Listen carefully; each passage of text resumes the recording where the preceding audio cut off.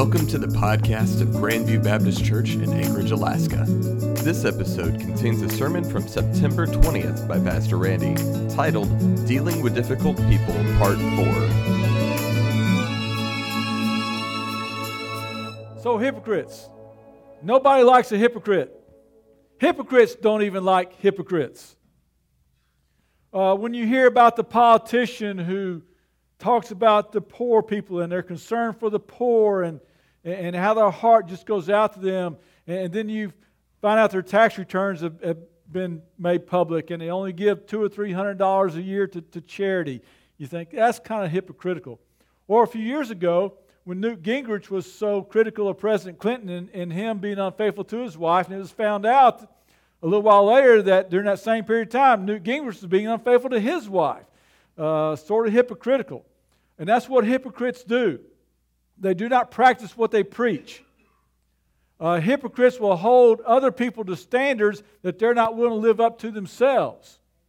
Carl Rowan, he was wrote editorials for newspapers, a columnist, and he wrote a scathing editorial about private gun ownership in the NRA.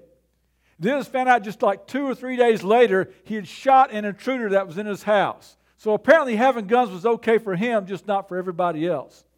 But that's hypocrisy. That's what hypocrites do. Hypocrites hold other people to a standard that they're not willing to live up to themselves. Now, here's the thing. Most would say that the number one area that Christians are hypocritical in today is morality, because that gets the most press. You know, Jerry Falwell, stuff like that. That's what gets the press. But I believe by far, the number one area that Christians are hypocrites today is in the area of dealing with difficult people. It's what we've been talking about for the past several weeks. It used to be that 30, 40 years ago, the number one scripture that people knew in our culture here in America was John 3:16. But then that switched a few years ago. Now the number one scripture that people know in our culture is Matthew 7:1. Do not judge lest you be judged. You let Christians take a moral stand on anything and people stand up and say, but you're not supposed to judge. Don't tell me sex before marriage is wrong. You're not supposed to judge. Don't tell me that homosexuality is wrong. You're not supposed to judge. But what they fail to realize, and what some of us Christians fail to realize, is that there are several different words for judge in the Greek language. One means to condemn and to criticize. The other means to evaluate and analyze. Now that type of judgment that leads to condemning and criticizing, that we should never do. But that type of judgment that leads to distinguishing good and evil, to analyze and evaluate, that's the type of judgment we should always do. Here's a verse of Scripture in Hebrews. But solid food is for the mature, for those whose senses have been trained to distinguish or judge, your translation may have, between good and evil.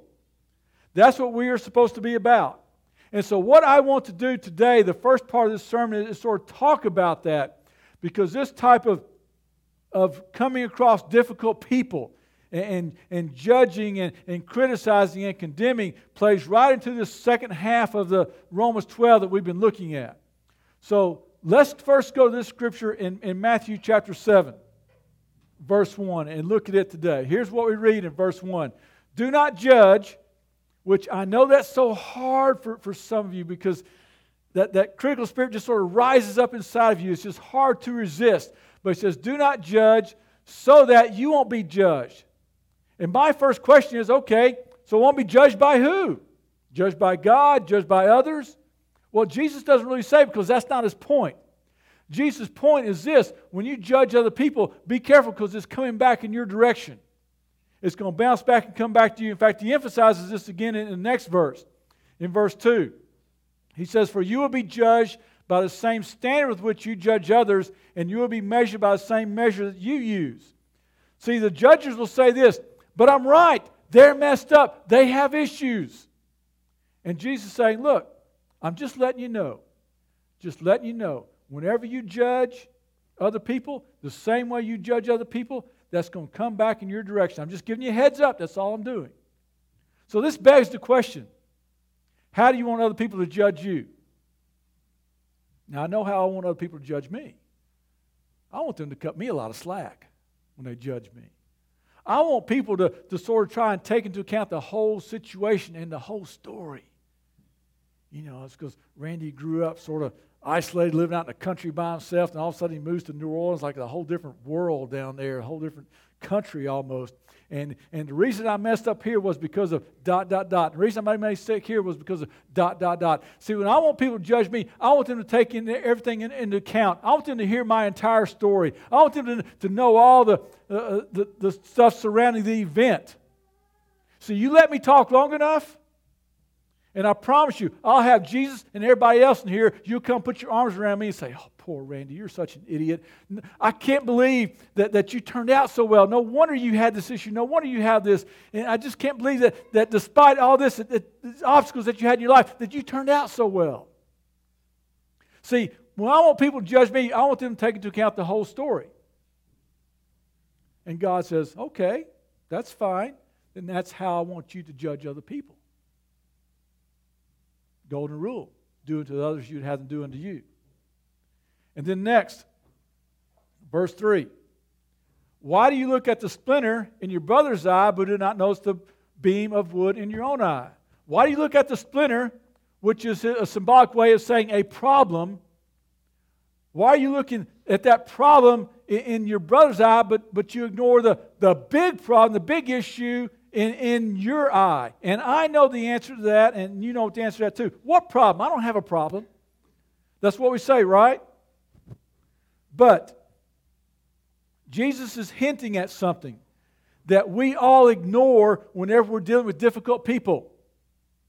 That when you find something in somebody else that you want to criticize their values or who they are or what to do, something that you want to condemn and criticize, when you see somebody in somebody else's life where that wells up inside of you, that should trigger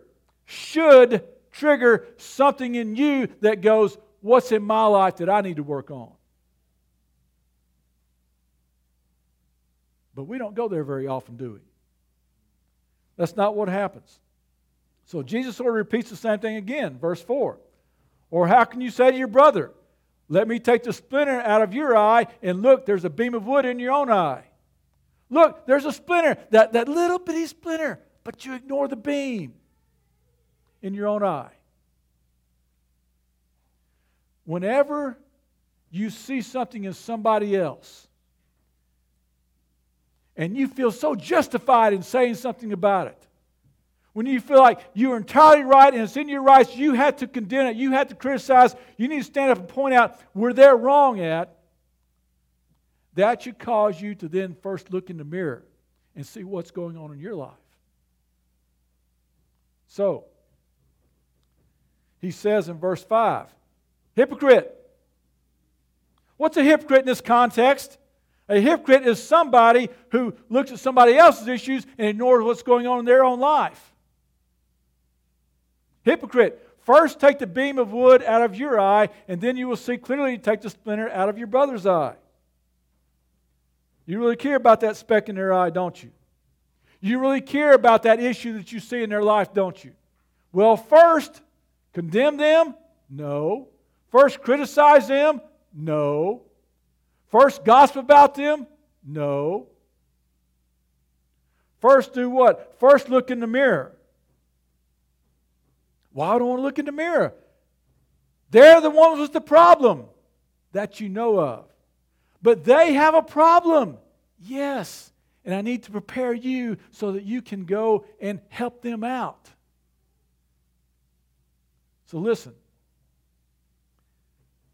If you are too confident in your own position to do that, to look in the mirror first, if you're too insecure to do that, if you're too self-righteous to do that, you are a hypocrite. That's what Jesus is saying. Would you at least admit with me that Jesus is saying that the sin of the critic is larger than the person who he's criticizing? The sin of the person who's criticizing. Do you see that in the illustration? The sin of the critic is larger than the person that you're criticizing. So he said, first do what? First take the log out of your own eye, and then you can see clearly to deal with what's going on in their life. Oh, so they have a problem. Jesus never said they didn't have a problem. But if you try and deal with somebody's issue by your pointing that out, by you being critical, by you condemning it, you're not going anywhere with that. You're just going to have an argument. If all you want to do is point out people's issues, that's not going to lead to a solution at anywhere, at any point in time. You're just going to have an argument, and nobody will let themselves lose an argument. Have you ever been in an argument with somebody, and 20 minutes later, they say, you know, you're completely right. I'm completely wrong. I'm going on your side now. I'm sorry I was so wrong. That's never happened, and it never will. Jesus, when he was here, he could have pointed out everybody's issue, couldn't he? He could have said where everybody was wrong at. Wrong thought. What you last night was wrong. That word you said a while ago, that was wrong. Wrong. And he would have been right, but nobody would have followed him. Because all type of judgment does is just push people away. And parents of teenagers, you know this. You can push your child away, not because you're wrong about their behavior, but because you never take care of the log that's in your own eye. So, before we go to, as we look at Romans 12, the question that we need to ask ourselves is, how do we deal with difficult people without becoming a hypocrite? How do we deal then with difficult people? People who have issues in their life. People who things that's going on we don't like. They have values, they have positions, they have things that we don't like. How do we deal with that? That's what Romans 12 is teaching us. So let's get there. How do we deal with that? Number one, this is what we said before, you must manage your mouth. You have to deal with what you're going to say. You don't go back. Okay, well here's the verse 14. Bless those who persecute you, and bless and do not curse. It's not that you say nothing. It's not that you retaliate back. It's you bless them. You say something good to them.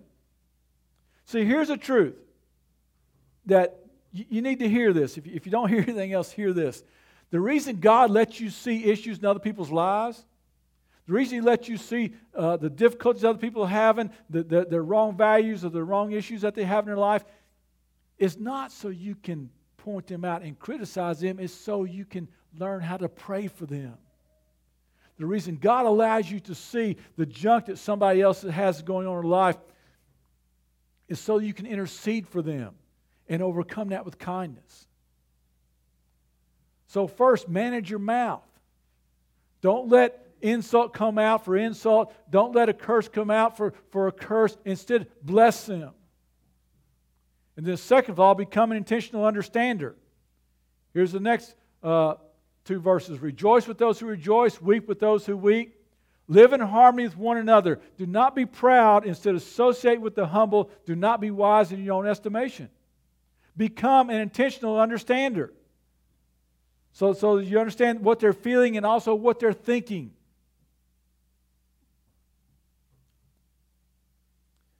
In John chapter 13, where Jesus is washing the feet of the disciples, He chose to wash their dirty feet rather than expose them. Because He could expose all the wrongness in the room. Judas, what you're about to do is wrong. Peter, you're going to betray me. That's really wrong. Rest you, you're going to be a bunch of cowards and run away. That's wrong. He could expose all the wrongness in the room. But what He chose to do instead? He chose to serve them instead. Do not be wise in your own estimation. So you can't look down on somebody when you're washing their feet. It's hard to be critical of somebody when you're washing their feet. And so you become that intentional understander, understanding what they feel. Weep with those who weep. Rejoice with those who rejoice. Understanding what they're thinking. And third, or the next verse, do not repay anyone evil for evil. Be careful to give thought to do what is honorable in everyone's eyes. When you repay good for evil, not only does that impact that other person, but the whole world sees that, and you're able to do what's good in everyone's eyes. And the next thing is this: learn that repayment belongs to God. We talked about that last week. Vengeance is not the verses. I'm sorry. If possible, as far as it depends on you, live at peace with everyone. Friends, do not avenge yourselves. Instead, leave room for God's wrath, because it is written, vengeance belongs to me, I will repay, says the Lord. That's Romans 12, 18, and 19. It's not that vengeance is a bad thing. It's just it's not our thing. We talked about that last week. Now we come to this week, the last one. Number 4, never underestimate the power of kindness. And here's the verses with that. But if your enemy is hungry, feed him. If he is thirsty, give him something to drink. For in so doing, you will be heaping fiery coals on his head. Do not be conquered by evil, but conquer evil with good. It's possible to conquer with kindness. Francis of Assisi, he said, at all times preach the gospel and when necessary use words. See, sometimes in some cases, words aren't going to help. Words aren't going to do anything. They're not going to push anything forward. Like I said a while ago, nobody will allow themselves to lose an argument. You've got to have deeds instead of words. Because nobody is going to say, after 20 minutes, oh, you're totally right and I was totally wrong. So this is where these two verses come into play. Let's look at the first thing that he's saying to do. Make a list of your enemy's needs. That's what it says. If they're hungry, feed them. If he's thirsty, give them something to drink. You're making a list of what your enemy needs. That's the first thing you do when you're in conflict with another person. What do they need? Because it may be that what they need is the source of their irritability that's going on. Remember when Paul was flogged and thrown into the bottom of the prison and he's in shackles, the earthquake happens, the shackles come off, and all of a sudden the chief guard, he looks down, he realizes what's going on. That's Paul's enemy who's thrown him into prison. It's probably one who's in charge of flogging him. But what does he say? What does my enemy need? First thing he needs to know we haven't escaped. Because he's about to kill himself, thinking that. Second thing he needs to know is that we're not bitter against him. The third thing he needs to know is my God. And the rest is history. So you find out what your enemy needs. And then what do you do next? Be prepared to realize that what your enemy needs, you're capable of supplying. Remember the Good Samaritan? That's his enemy in a ditch. That's a Jew that they don't get along. That's his enemy. He comes across him and says, whoa, he needs medicine. I've got oil. He needs transportation. I've got a donkey. He needs a room and a place to stay. I've got a friend with a room and I got some money to pay him. You have to think, what does your enemy need that I have? Usually the text implies that you have what your enemy needs. Here's another verse that shows the same thing. See to it that no one repays evil for evil to anyone, but always pursue what is good for one another. Now, it's implying that you have an opportunity to do that. You have an opportunity to supply what they need. Back when the Civil War was over, as the news reached the White House, the Capitol, that it had ended, it's time to celebrate. But Lincoln wanted the people in the South to know that he was not going to treat them as enemies anymore, but wanted to treat them as fellow citizens, as his friends. And so, in starting the celebration, he asked the band to play something. And they start to play the Battle Hymn of the Republic. He said, no, I want you to play Dixie. They didn't have the music to Dixie. So they fumble through and figure out how it goes, and they start playing Dixie. And what he was doing, he was sending a clear signal to the South that I'm not going to treat you as rebels. I'm not going to be involved in some cold war with you, but I'm going to treat you as fellow citizens.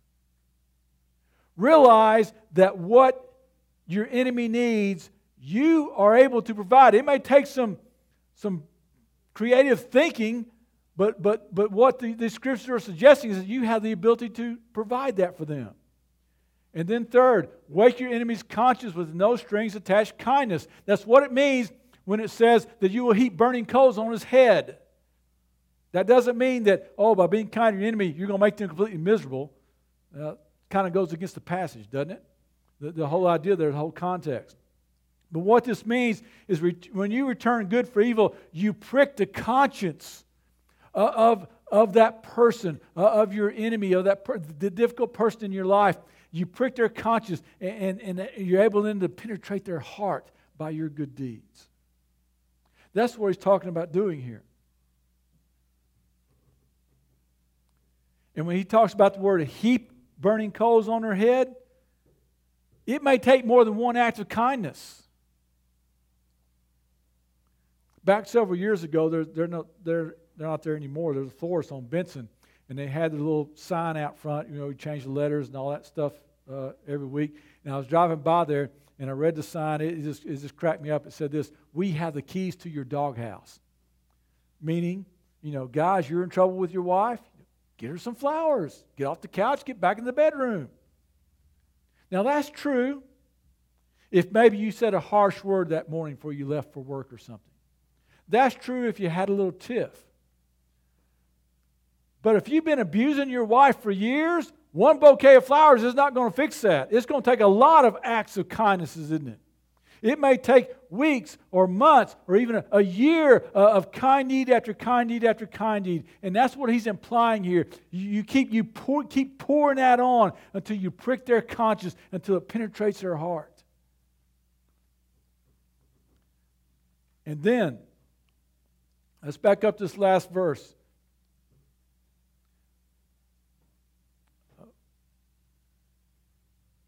Let's get to the right place.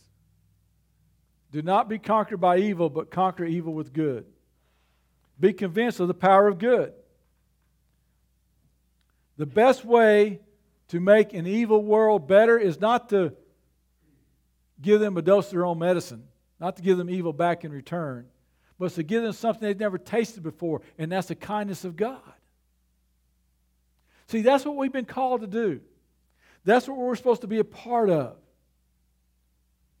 Let's look at this verse again in 1 Peter. For you are called to this. Do you understand what he means? This is basic to Christianity. This is basically what we're supposed to be about. You were called for this because Christ also suffered for you, leaving you an example that you should follow in his steps. He did not commit sin, and no deceit was found in his mouth. When he was insulted, he didn't insult back. He didn't insult in return. When he suffered, he did not threaten, but entrusted himself to the one who judges justly. And he himself bore our sins in his body on the tree, so that having died to sins, we might live for righteousness. By his wounds you have been healed. For you were like sheep going astray, but you have now returned to the shepherd and the overseer of your souls. In other words, when we were enemies of God, he didn't seek to get even. He didn't ignore us. He chose to be a blessing to us instead, and that's what he has called us to do. So I'll say again, how you respond when you're insulted, how you respond when somebody does something against you and tries to hurt you, how do you respond to a difficult person whose values and morals may be completely opposite of your own? How you respond is one of the most significant things you will ever do as a Christian, because it shows you get it. It shows you understand that we've been called to do for other people what God has done for us. Ralph Waldo Emerson, he said this, he said, to be great is to be misunderstood. Yeah, I get that. Noah was called crazy. Joseph was called, his brother said, here comes the dreamer. Moses, the Hebrew who came with Moses said, you're going to kill me like you did that Egyptian? Yeah, to be great is to be misunderstood. But a contemporary of Emerson, Albert Hubbard, he said, no, being misunderstood is no sign of greatness. A sign of greatness is being able to be misunderstood without resentment. Where you don't feel like you got to get even. Where you don't feel like you have to get back. See, it's real easy to fall into the temptation to retaliate, to criticize. Real easy. But what is it that we're going to do if we're not going to be hypocritical? We're going to first examine our own hearts. Let me just ask you a question. If every time it started to well up on you to say that word of criticism, to say that word of that insult back, to want to hurt somebody else the way they hurted you, if every time a criticism came your way or you saw something in somebody else's life you saw as a fault, if every time it welled up on you to address that, instead you stopped and you did something, you fixed something that was going on in your own life, you let God examine your heart and you did something about it, how often would you be criticizing? I'll tell you what, you'd be criticizing a lot less, you'd be a lot closer to God, wouldn't you? Because you'd be doing a lot of things. And if you want to sit there and keep criticizing other people without first looking at what's going on in your own life, you're a hypocrite. You don't get the gospel. You don't understand what God has done for us and called us to. So,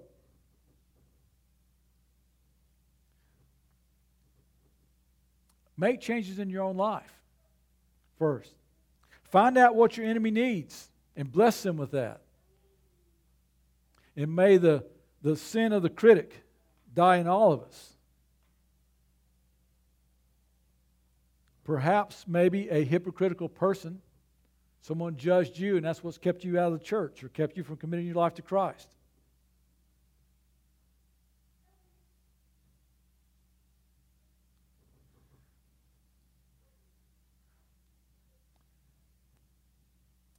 It's time for you to say, somebody else may have done that to me, but that's not what I'm going to let penetrate my heart. I'm going to let the gospel penetrate my heart.